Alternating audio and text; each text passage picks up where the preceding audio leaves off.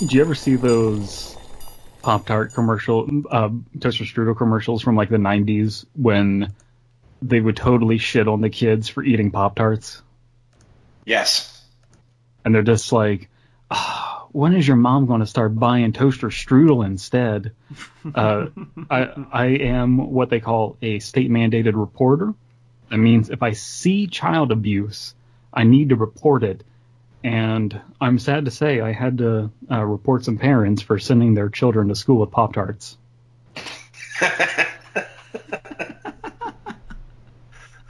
I'm on the phone with this person. Yeah, I've witnessed some child abuse. He's like, okay, walk us through the.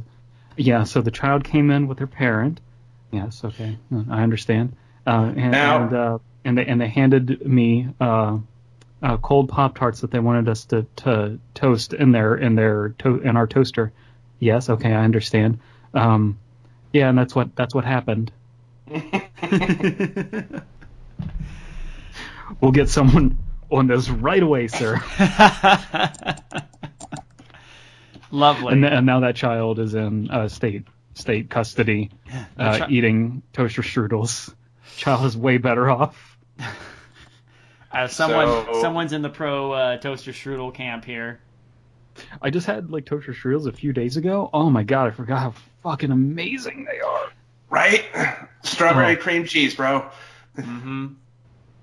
I don't really have a preference, to be honest. I don't eat enough breakfast pastries, so. Well, in terms of just having Pop-Tarts cold, Pop-Tarts just untoasted are perfectly fine.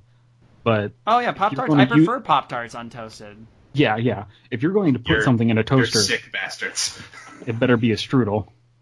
Well, yeah, if you're gonna, I mean, that's actually genuinely worth toasting. So here's what they're for. Here's the thing, toaster strudel. Pop-Tarts do not have the word toaster in their name. Toaster strudel does. So what do you do? Are you a heathen? They pop because they pop out of a toaster.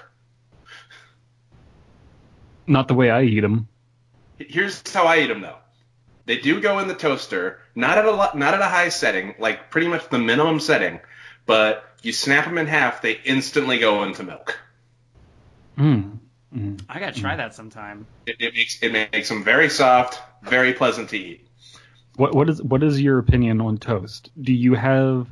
See, I just want to eat charcoal. I just toast the shit. It's a toaster. I like it a little brown. Not charcoal. I don't want it like barely toasted though. I want some texture. Texture's good, but I don't want no burn flavor whatsoever. My dad, growing up, and to this day he still does this. He likes burnt popcorn. Oh man, it's the best. It ruined everything. It ruined my relationship with my father. I can't speak to him anymore. It's a touchy subject for me, guys. Come on. Would you say it's a toasty subject? Would you like to Fuck hear? You. Would you like to hear my greatest achievement in the history of the few occasions I've had to be high? Sure. I invented something I called s'moreception, which was I got s'mores flavored Pop-Tarts, and between them put Fluffernutter and Nutella. Okay, now see, here's the thing: is the s'mores Pop-Tarts are the devil. They're awful. It's way too much chocolate. I can't deal with it. It grosses me out. Welcome to Undercooked Pop-Tarts, where we discuss breakfast pastries. Welcome to Undertoasted Analysis. I do have a popcorn story. Is one time we our science club at my high school could basically get away with just avoiding an entire class because our teacher was so cool and just let us do whatever. And so we would always go into this back area where she had a microwave set up.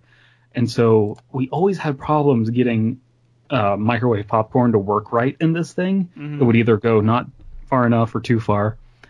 One day, a person who normally doesn't bring the microwavable popcorn in brings in microwavable popcorn and puts it in a giant setting, like 5 minutes, and we're not paying attention. and smoke starts coming out of the thing. And so we open it up as quick as possible. And then inside was a thing that we have since dubbed Fluffy. Fluffy was horrifying. But man, did Fluffy smell good. Oh, God. We did not touch Fluffy. We got the rubber gloves from the science room and just threw it into the trash after it cooled off. But yeah. Wonderful. Fluffy was the inspiration for the Marshmallow Kid in the Marshmallow Child and Marshmallow in the Marshmallow Family. You know what's odd is I was about to allude to one of your stories, but not that one. Although it makes sense, I was gonna somehow relate it to, but that was quickly overshadowed by the non-Newtonian nonsense. Yeah. Oh yeah. So yeah, here we all are talking about breakfast, but it's late at night. I'm sure we're already thinking about, if kids can see, can adults see the cinnamon sugar swirls on Cinnamon Toast Crunch? But more importantly, can we find the good in tonight's story? I offer you, my friends. Guys, it's been so fucking long since we've read anything good. Well, I'm hoping. Here's the thing. I brought something to the table tonight that I hope will fix that. It better not be s'mores Pop-Tarts. No. Look, even I'm not that much of a masochist. I mean, come on. Go to hell. Also, one more thing. Pop-Tarts are a eating, walking around food, but toaster strudels are a sit down deal. Yeah. You don't want to have a toaster strudel on the go.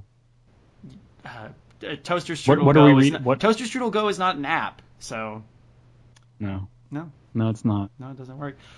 We are going to read a C.K. Walker story tonight, and I am a fan of her work. I've talked about Baraska a few times, and I want to get to Baraska, but we need to actually sit down and power through that. So I figured I'd grab a warm up story.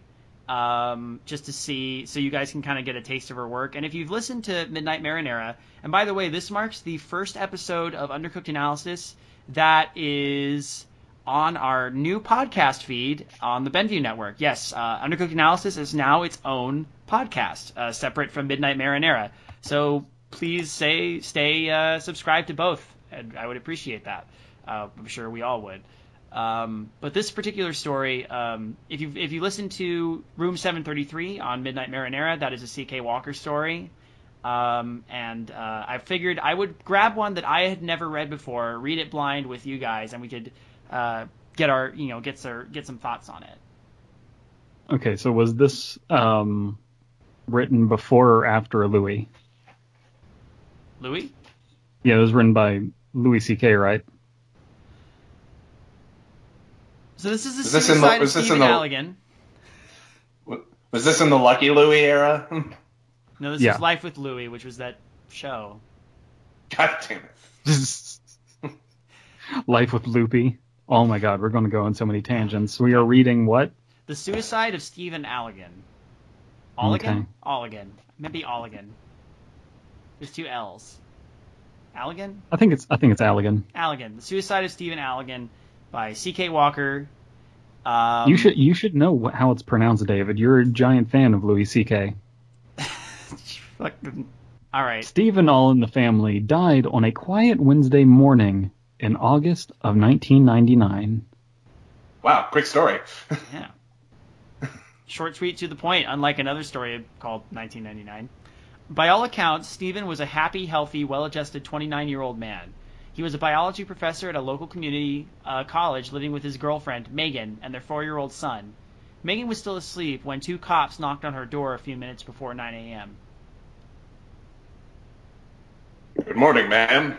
Is your name Megan Owens? Yes, it is. Is something wrong? Do you know a person named Stephen Alligan? Yes, of course. He's my boyfriend. Would you like to sit down? Megan called her young son to her side and rocked him through tears as the officers explained that the body of a man had been seen falling from the Cold Spring Canyon Arch Bridge just after sunrise that morning. The witnesses called police. Stephen's car was found parked on the bridge with a running video camera positioned on his dashboard recording his final minutes. Yeah, he wasn't planning on doing a suicide. He was just planning on doing a sick backflip off of it. He forgot He was recording a YouTube video of himself singing the song All Star by Smash Mouth. He realized at the last minute he'd forgotten the bungee cord. I forgot my bungee. This is literally that episode of Always Sunny in Philadelphia. When Mac tries to jump off the bridge. Yeah. Oh my god. Yeah. And then Country Mac actually does it.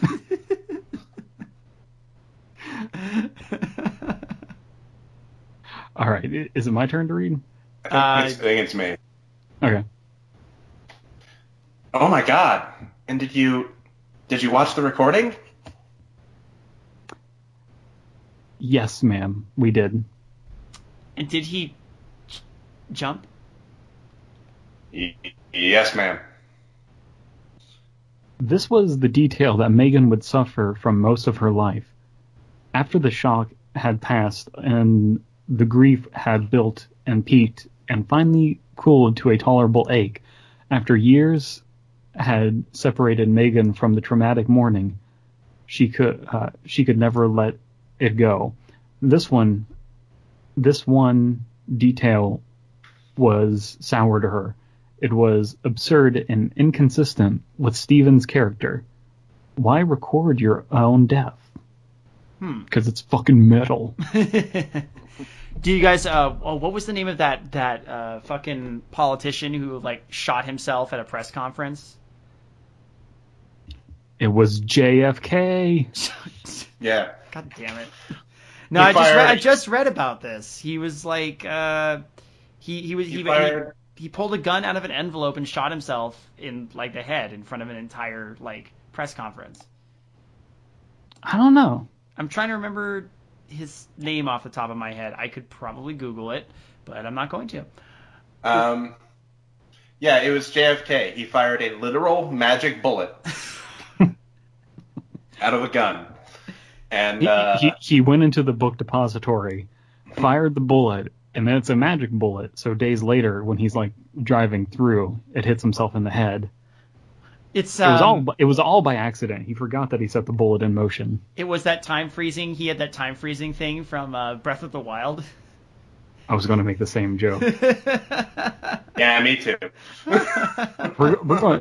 We can't do it here, but at some point we're going to go and do a giant tirade about Breath of the Wild because I got so much to say about the game. Can we just do a one-off where it's not even us talking about anything, just Breath of the Wild? Let's do that after this. Okay, let's do that. All right, awesome. I'm in. Sweet. Was it because he wanted her to know without a doubt that he'd done it to himself? Did he do it because he knew no one would believe he was capable of suicide and he wanted to avoid exhaustive investigations for his family's sake? Had he been trying to actually record something else and had fallen over the railing and into the gorge?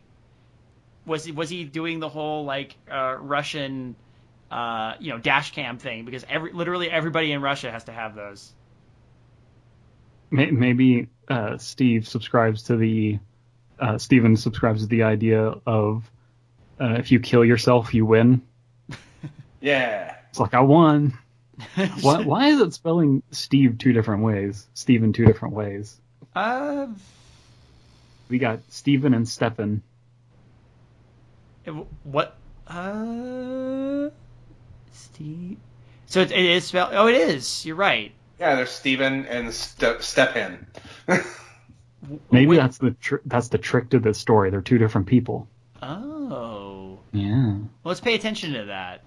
After the ME had officially ruled cause of death to be suicide, Megan asked for Steven's body back. Megan!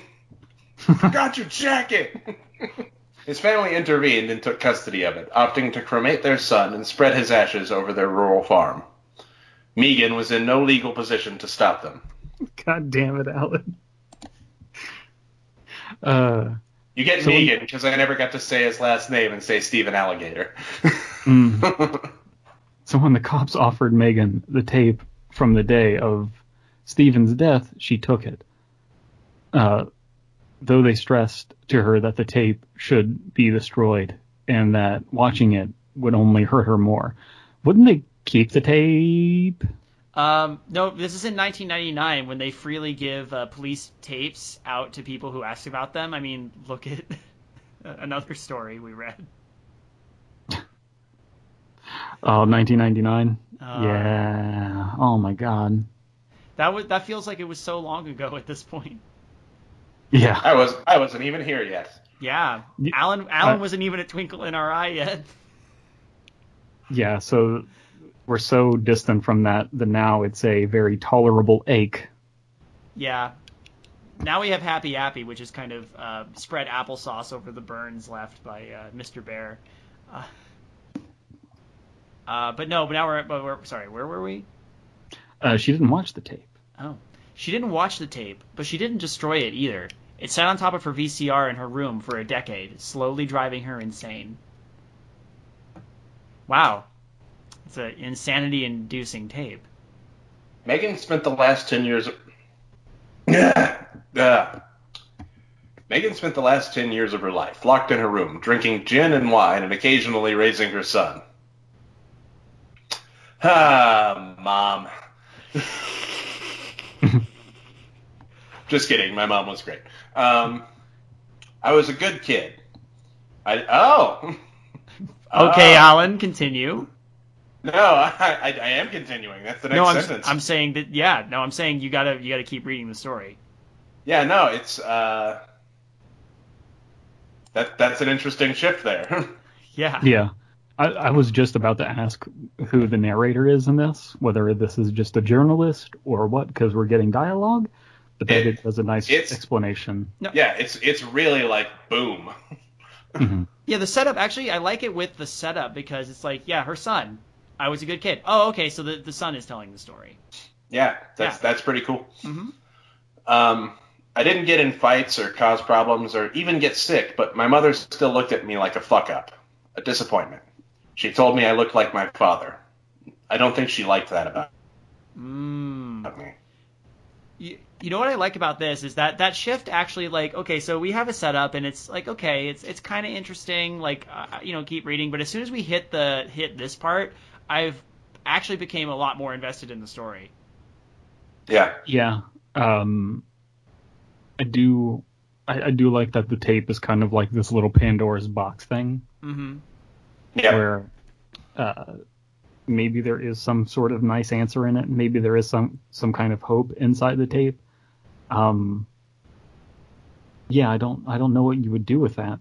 However, nothing up until this point in the story has really wowed me.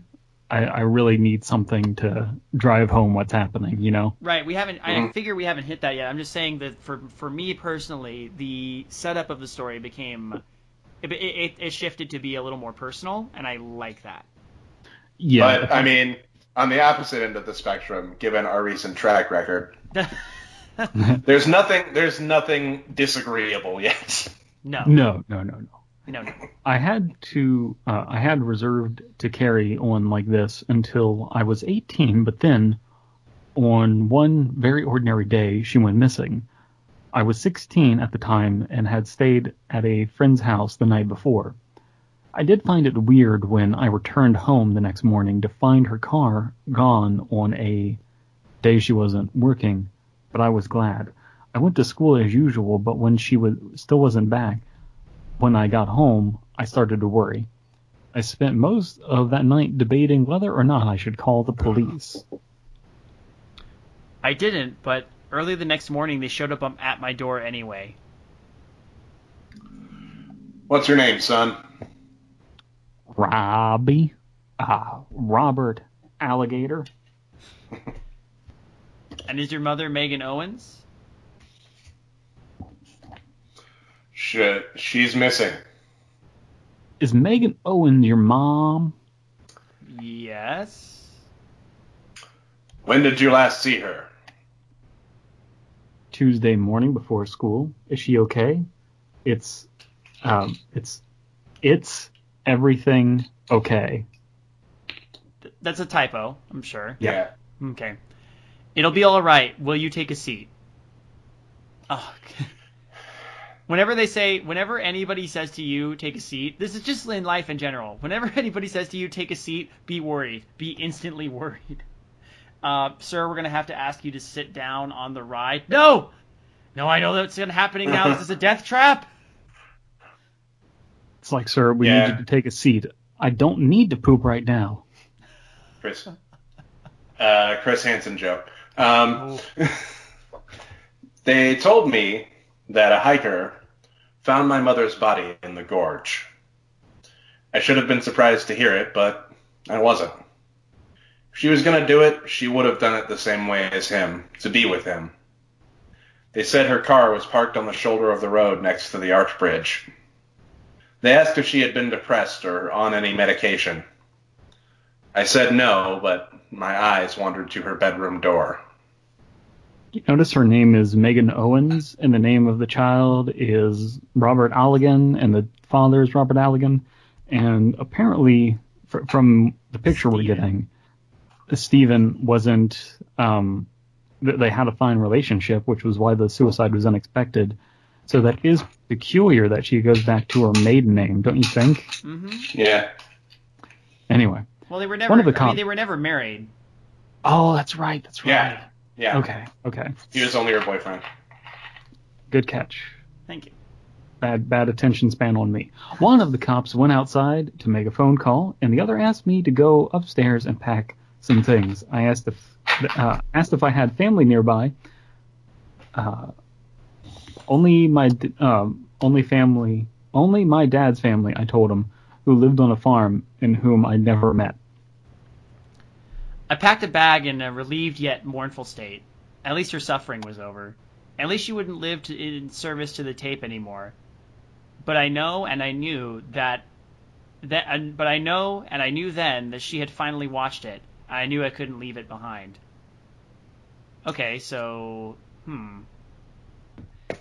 So I mean, I guess he wasn't broken up about it because his mom was always pretty distant after what happened. Like, he doesn't write about her in the most like. Yeah. Yeah. Anyway. Yeah. She's a gin drunk. Right. By the way, everyone, the drink of tonight is Jameson and ginger ale. That sounds pretty good. It's quite delicious. You guys realize that it's going to be quite the adventure when we all meet up this year, hopefully, right? Oh, totally. Quite the alcoholic adventure. You guys will be fine. I'll be like, I'll take a sip of something and immediately fall over. I'll just be like, I'll just take a ginger ale. I'll just take a Shirley Temple. You're gonna die tonight, David. No, what you do is you take a toaster strudel, right? You toast it. You take it out. And then you build a little lake out of the syrup that you put on top. What's the word I'm looking for? Frosting? The frosting. You build a little moat out of the frosting, and then you pour a shot into the frosting, and then you eat it. How about you just scissor off the top of a cooked toaster strudel, fold it open like a cup, and just pour alcohol into it? Oh my god. Well, guys, we're cooking with fire now. Yo! Let's turn up the heat. This is what we're gonna be doing. You know, every time I talk to you guys, I find myself part of the new dumbest conversation I've ever been a part of.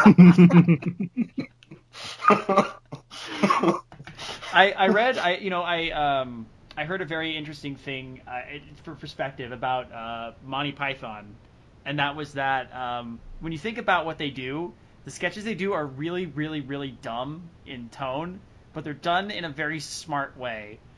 My earnest hope is that somewhere underneath all this dumb, stupid bullshit, there's something intelligent.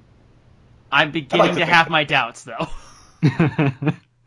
You know, there's a thing I always thought of when I watched Monty Python, and I want everyone out there to think about this, like, as they're watching it. It makes you watch the show in an entirely different way. Okay. Think of every Monty Python sketch, and then imagine that writing meeting. Yeah. Yeah. I have this idea for a sketch. It's about a dead parrot. All right, go on.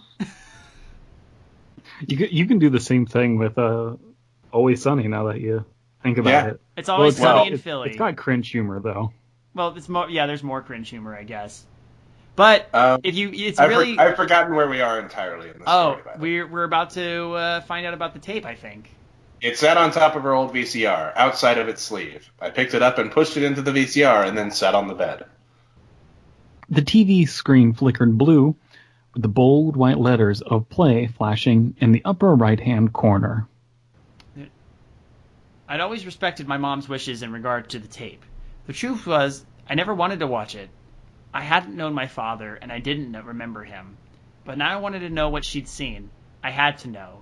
Whatever was on that tape had killed both of my parents, and I needed to know what it was. Because right now, all I felt was a comfortable numbness. Was I in shock? Was there something wrong with me? I knew I would probably regret it, but I needed to watch it anyway. Jera symptoms? No. There's a distinction. And here's the distinction, is like, by the way, this is fueled by a genuine need to know something important, not just because, oh, this is weird and kind of frightening. I guess I'll keep playing despite all the signs. I just want to make that distinction right now because we've been dealing with a lot of Jera symptoms lately. Especially in the last couple episodes. Speaking of which, I wish I had the time to go through the comments and credit them properly. But someone pointed out, and thanks for this, by the way, because I've been thinking about it for a little bit now. There's Jera symptoms, but those are just the symptoms of Jera syndrome. Mm-hmm. Jera syndrome, though, is much more defined. Yeah. And we recognize it in a very specific way that stories are written. Right. But yeah. Are you ready for your epic paragraph, Alan? Yes. I rewound the cassette back 3 minutes. Then I hit play. The screen blinked a second, and then I was looking at an empty bridge and its concrete railing on the right. There was nothing on the other side of the barrier but dimly lit sky. It was also raining lightly, which is something my mother had mentioned about the day. The point of view was through the windshield of a car, like a modern-day dash cam. There were no people in the shot. I hadn't gone back far enough. I hit stop, collaborated, and listened. I hit stop and then rewind. I let it go back another 20 minutes, and then I hit play again. This time, the camera was moving, or rather, the car was.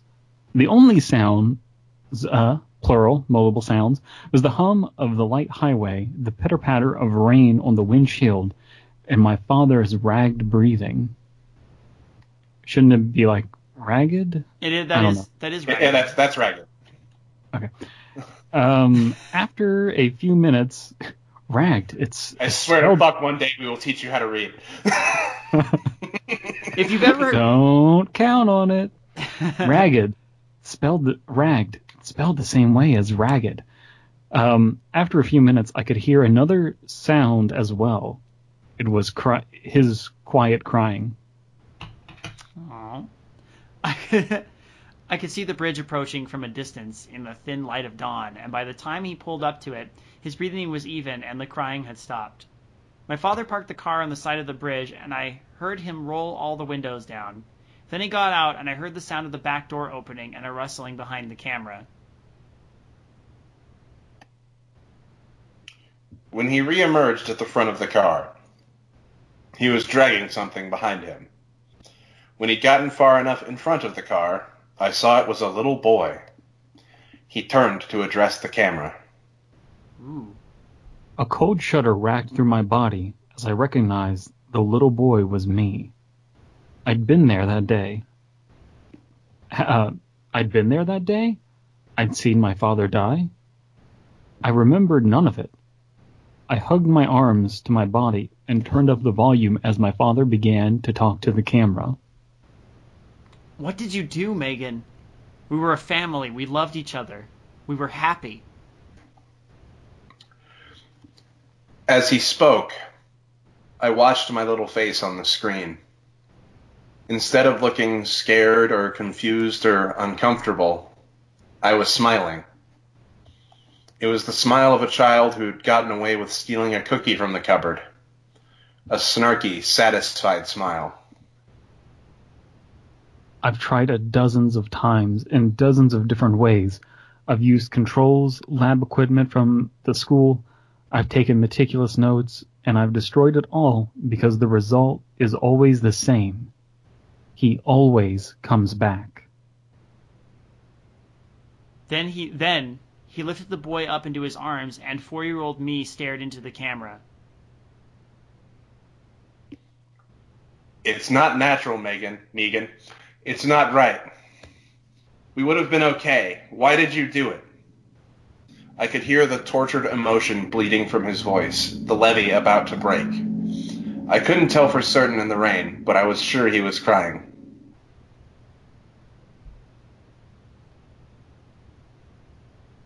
He always comes back. I don't know how. What did you do, Megan?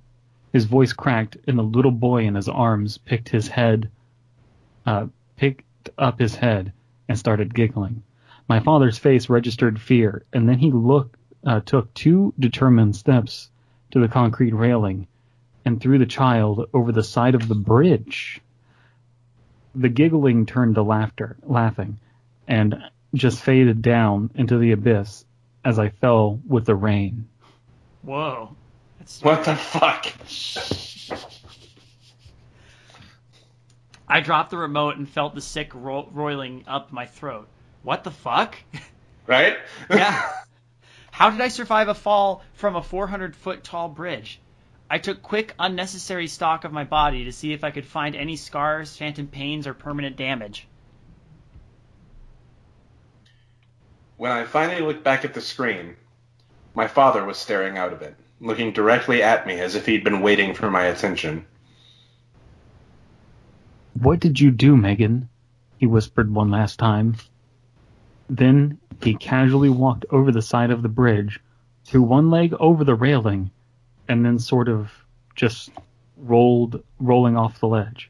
Then sort of just rolling off the ledge. Okay. Mm-hmm. The rest of the tape was what I had seen earlier. The sky lightening and the rain letting up. And then the tape just ended. I took it with me. I never watched it again.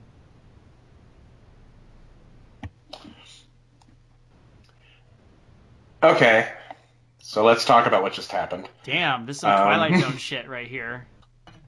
That's really the best way to say it. Yeah. This has taken an interesting turn. Oh, yeah. Not at all where I thought it would go. Mm-hmm. This is what I like about C.K. Walker's writing.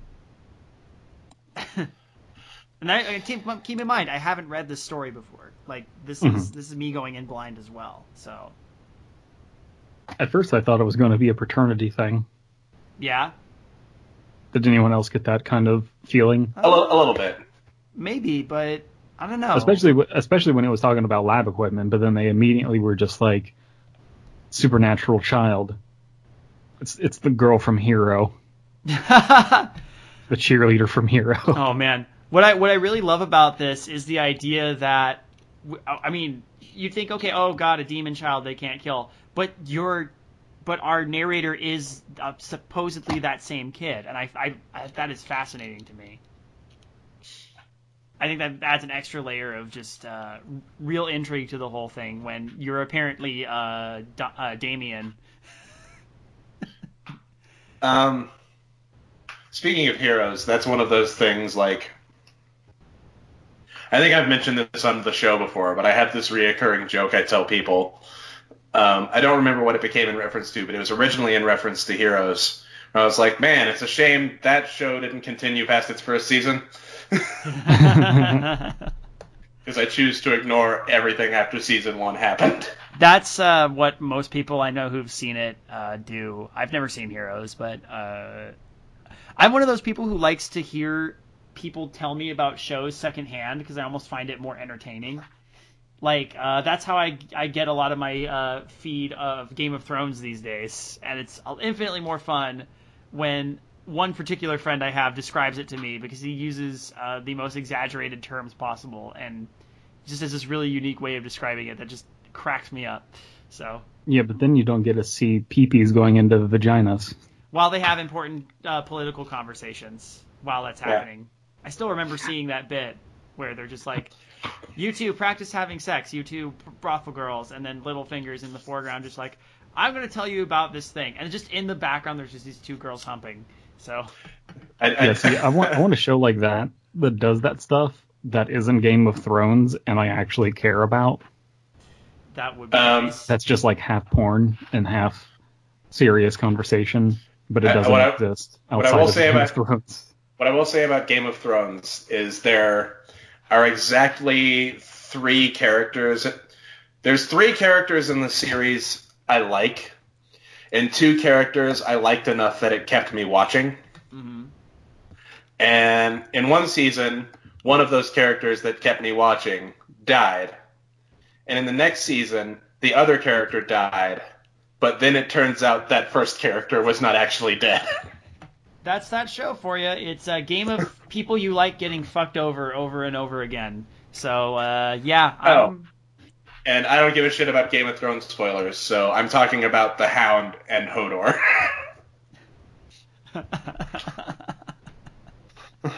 That's fair. All right, cool. But let's get back to Do they die before or after Harry Potter? How many Horcruxes does the Hound have? They both die right around the same time as Han Solo. Okay. But yeah, so the story though, guys. Yep. I spent the next year living on my grandparents. Breath of the Wild. I spent the next year playing Breath of the Wild while living on my grandparents' farm, doing every drug I could get a hold of in their small town, trying to avoid the thoughts and questions in my head, and the implications of the tape I'd watched. Toward the end of my time there, I sobered up just long enough to realize there was no escape. I decided to track down the cops who'd responded on the day of my dad's suicide. Actually, smart thing to do. Yeah, the police would have seen the tape. I spent the next year living on my grandparents' farm playing Breath of the Wild, trying out every elixir combination I could possibly think of. I still need to find at least 2 more rare horses. Man, I just got my big horse. And that's what I named you my got big the big horse too? I named my big horse, all word uncapitalized. It was like, Chelsea, we're naming this big horse because this makes my horse become the big horse. I love this. I'm already digging this story, but I just really, really want to talk about Breath of the Wild. Same. I really just want to play Breath of the Wild. Me too. I'll tell you exactly what it is. Here's what the problem is, you guys. This story isn't bad enough for us to riff off of. Yeah. So we're going on tangents on our own. Right. Yeah, this is probably a problem for people who enjoy the banter part of the show, but I'm sure the people who love the analysis part of the show are going, thank fucking God! Yeah, I do like that he's he doesn't explicitly say it here, but he's trying to kill himself with drugs. Mm-hmm. Yeah. Anyway, but he can't die. Clearly, he's Frankenstein child or whatever. Mm-hmm. Who read last? That Alan. was Alan. Of the three who had watched the tape, only one remained on the force. He was a grizzled detective with a heart of gold. I bombarded his office with calls that he never responded to. I left messages and sent dozens of emails.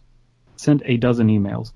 I was debating going back to hometown, to my hometown is what it should be, right? Mm-hmm. To ambush him in his office when the letter arrived in the mail for me. The bad grammar there cracks me up. It was from the office, a detective now with a heart of gold. He asked me to stop calling his office and to please never contact him again. He wanted nothing to do with me then, and even less so now. But it was a polite letter, and he did answer my question. Your father's body was the only one found under the bridge. When we went to inform your mother that her husband was dead, and likely her son as well, we found you playing at her side. How can we charge a dead man with the murder of a boy whose body is still breathing? We walked away from this case, and I don't speak of it. Although I'm too afraid to continue my father's experiments, I have had some confirmation that I would likely get the same results. During one of my more intense binges, I did enough heroin to kill 10 Keith Richards, because I wasn't sure I wanted to live anymore. But I woke up the next day feeling fine. Feeling real fine. In fact, that was high as feeling fine as shit. All the heroin, none of the side effects. I'm heroining. And then last year, I was in a car accident that reduced my truck to 2 square meters of twisted metal. The cops found me dazed, sitting next to the wreckage. My clothes coated in my own blood and torn to shreds, but of course I didn't have a scratch on me. Sometimes I sober up just long enough for the clouds to part and clarity to descend. I remember more of my childhood in these moments, and I remember further back than I should. Lost memories resurface like whales from the depths of the ocean, breaking the water so briefly and then sinking back into the abyss. I remember how much my parents loved each other. I remember how much they loved me. I could see my mother smiling. I'd never seen her smile before. I remember the sickness too sometimes, laying in my warm bed at home for months and then laying in the cold one at the hospital. So much pain. Sad faces, sober doctors, sober dwarf, and my parents' tears. But then another memory laps in and I'm outside playing, just your average healthy 3-year-old. And then I remember my father on the tape, confused and scared and desperate. What did you do, Megan? And there you have it. That was shorter than I expected. Yeah. I'll tell you what it was, though. It was pretty fucking good. Yeah. Yeah. No, I remember the answer. sickness, too, sometimes. Sometimes I get down with the sickness. What did you do, Megan? What did you do, Megan? Did you open up your hate and let it flow into me? So I like the ambiguity of it. I like that we, again, like a good horror story, there's just a little bit of a clear picture, but we never get the whole shebang. We don't know what happened to cause this boy to be immortal. If anyone out there is wondering what we're talking about when we talk about sometimes stories are better if they don't tell you everything, this is a pretty perfect fucking example of it. Oh yeah. But here's the thing: is we talked about this before. You don't want there to be endless answers. You don't want, and sometimes you don't want there to be one answer. Like a handful of answers is a really good situation to be in. And so in this situation, the mystery we're left with is, what did you do, Megan? Like, what happened to cause this to happen? But with this one plot contrivance of not having that question answered, the story takes us in some interesting directions.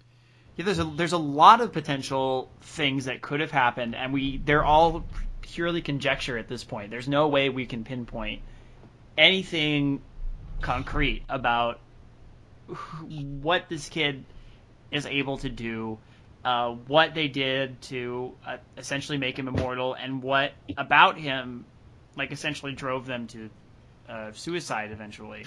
We know that he's sick. We know that he was in the hospital. We know that somehow he's now immortal.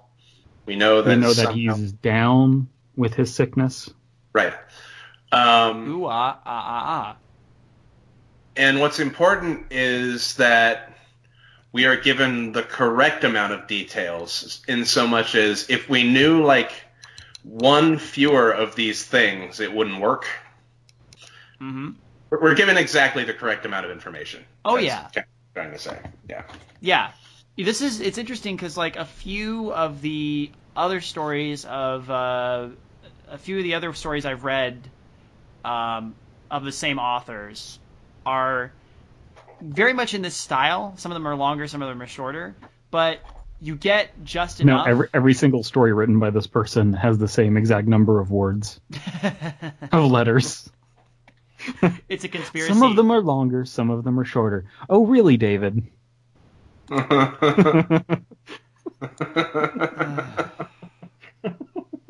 You know, being the straight man on this show is really hard sometimes. We have no sympathy for you. No, you don't. No, you really don't. Why are you my co-hosts again? I don't know. You put yourself in the position of the straight man, so. I hold the powers of life and death in my hands here, you know. Yes, if you kill yourself, you win. But no, I just want to say I like this story and I want to read more of these. And yeah, this was very good. This is to whet your appetite for Baraska, which is I think legit horrifying. But and not many stories I've read give me that same kind of sense of that. But that's a good one. And we will, I promise you, guys, I know some people have been like, David, follow through, do freaking Baraska already.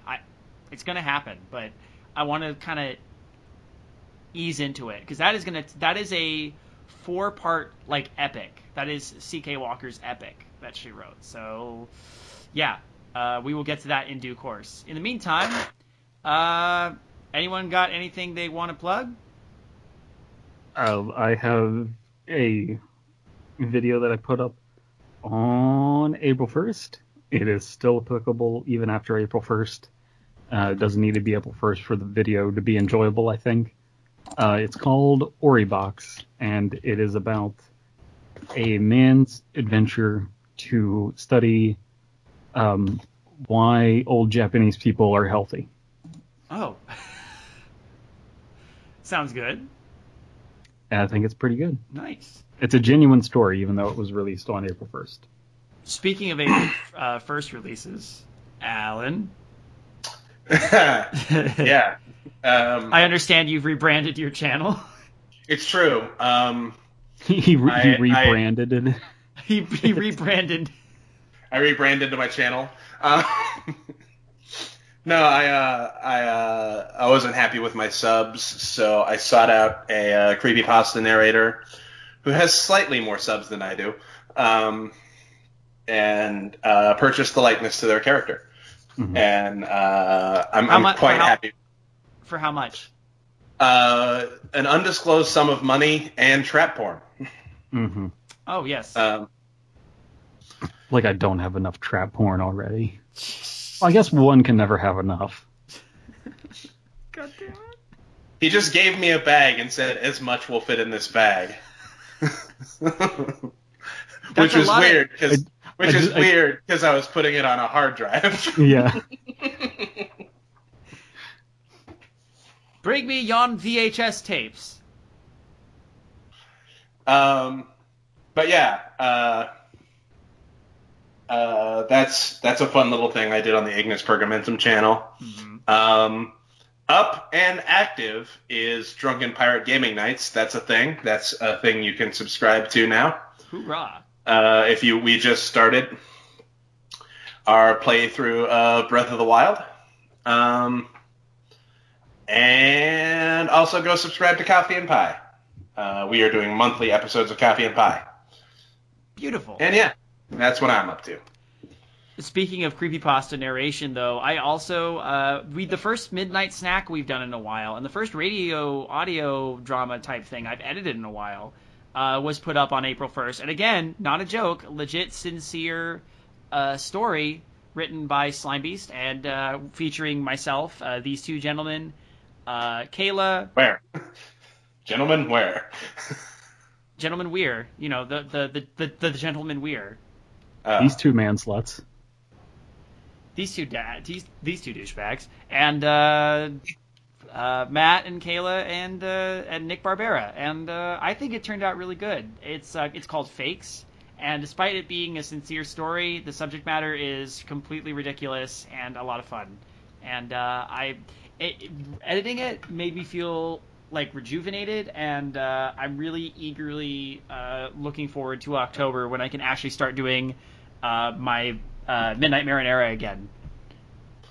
And or at least releasing it. I am actively working on Midnight Marinara even now. Yeah. In the build-up. So tune in if you want to hear one of the 4 voices I can do and the 1 voice Brandon can do. I like that Formal Lens archives on that video said, quite the jab, 10 out of 10, and I responded, more like a haymaker. That's very true. And as I responded, someone mentioned your 1 voice, and I was like, man, I had no clue we were getting Billy Mays for this recording. Involved a Ouija board. Hello out there in Benview podcast land. My name is Josh, and this is Jesse. Hello. And we happen to do a podcast about video games called the Extra Damage Cast. Indeed we do. If you like to talk about video games, or more accurately, listen to other people talk about video games, you should check out our podcast. It's at extradamage.com or on the Benview Network website, whatever that is.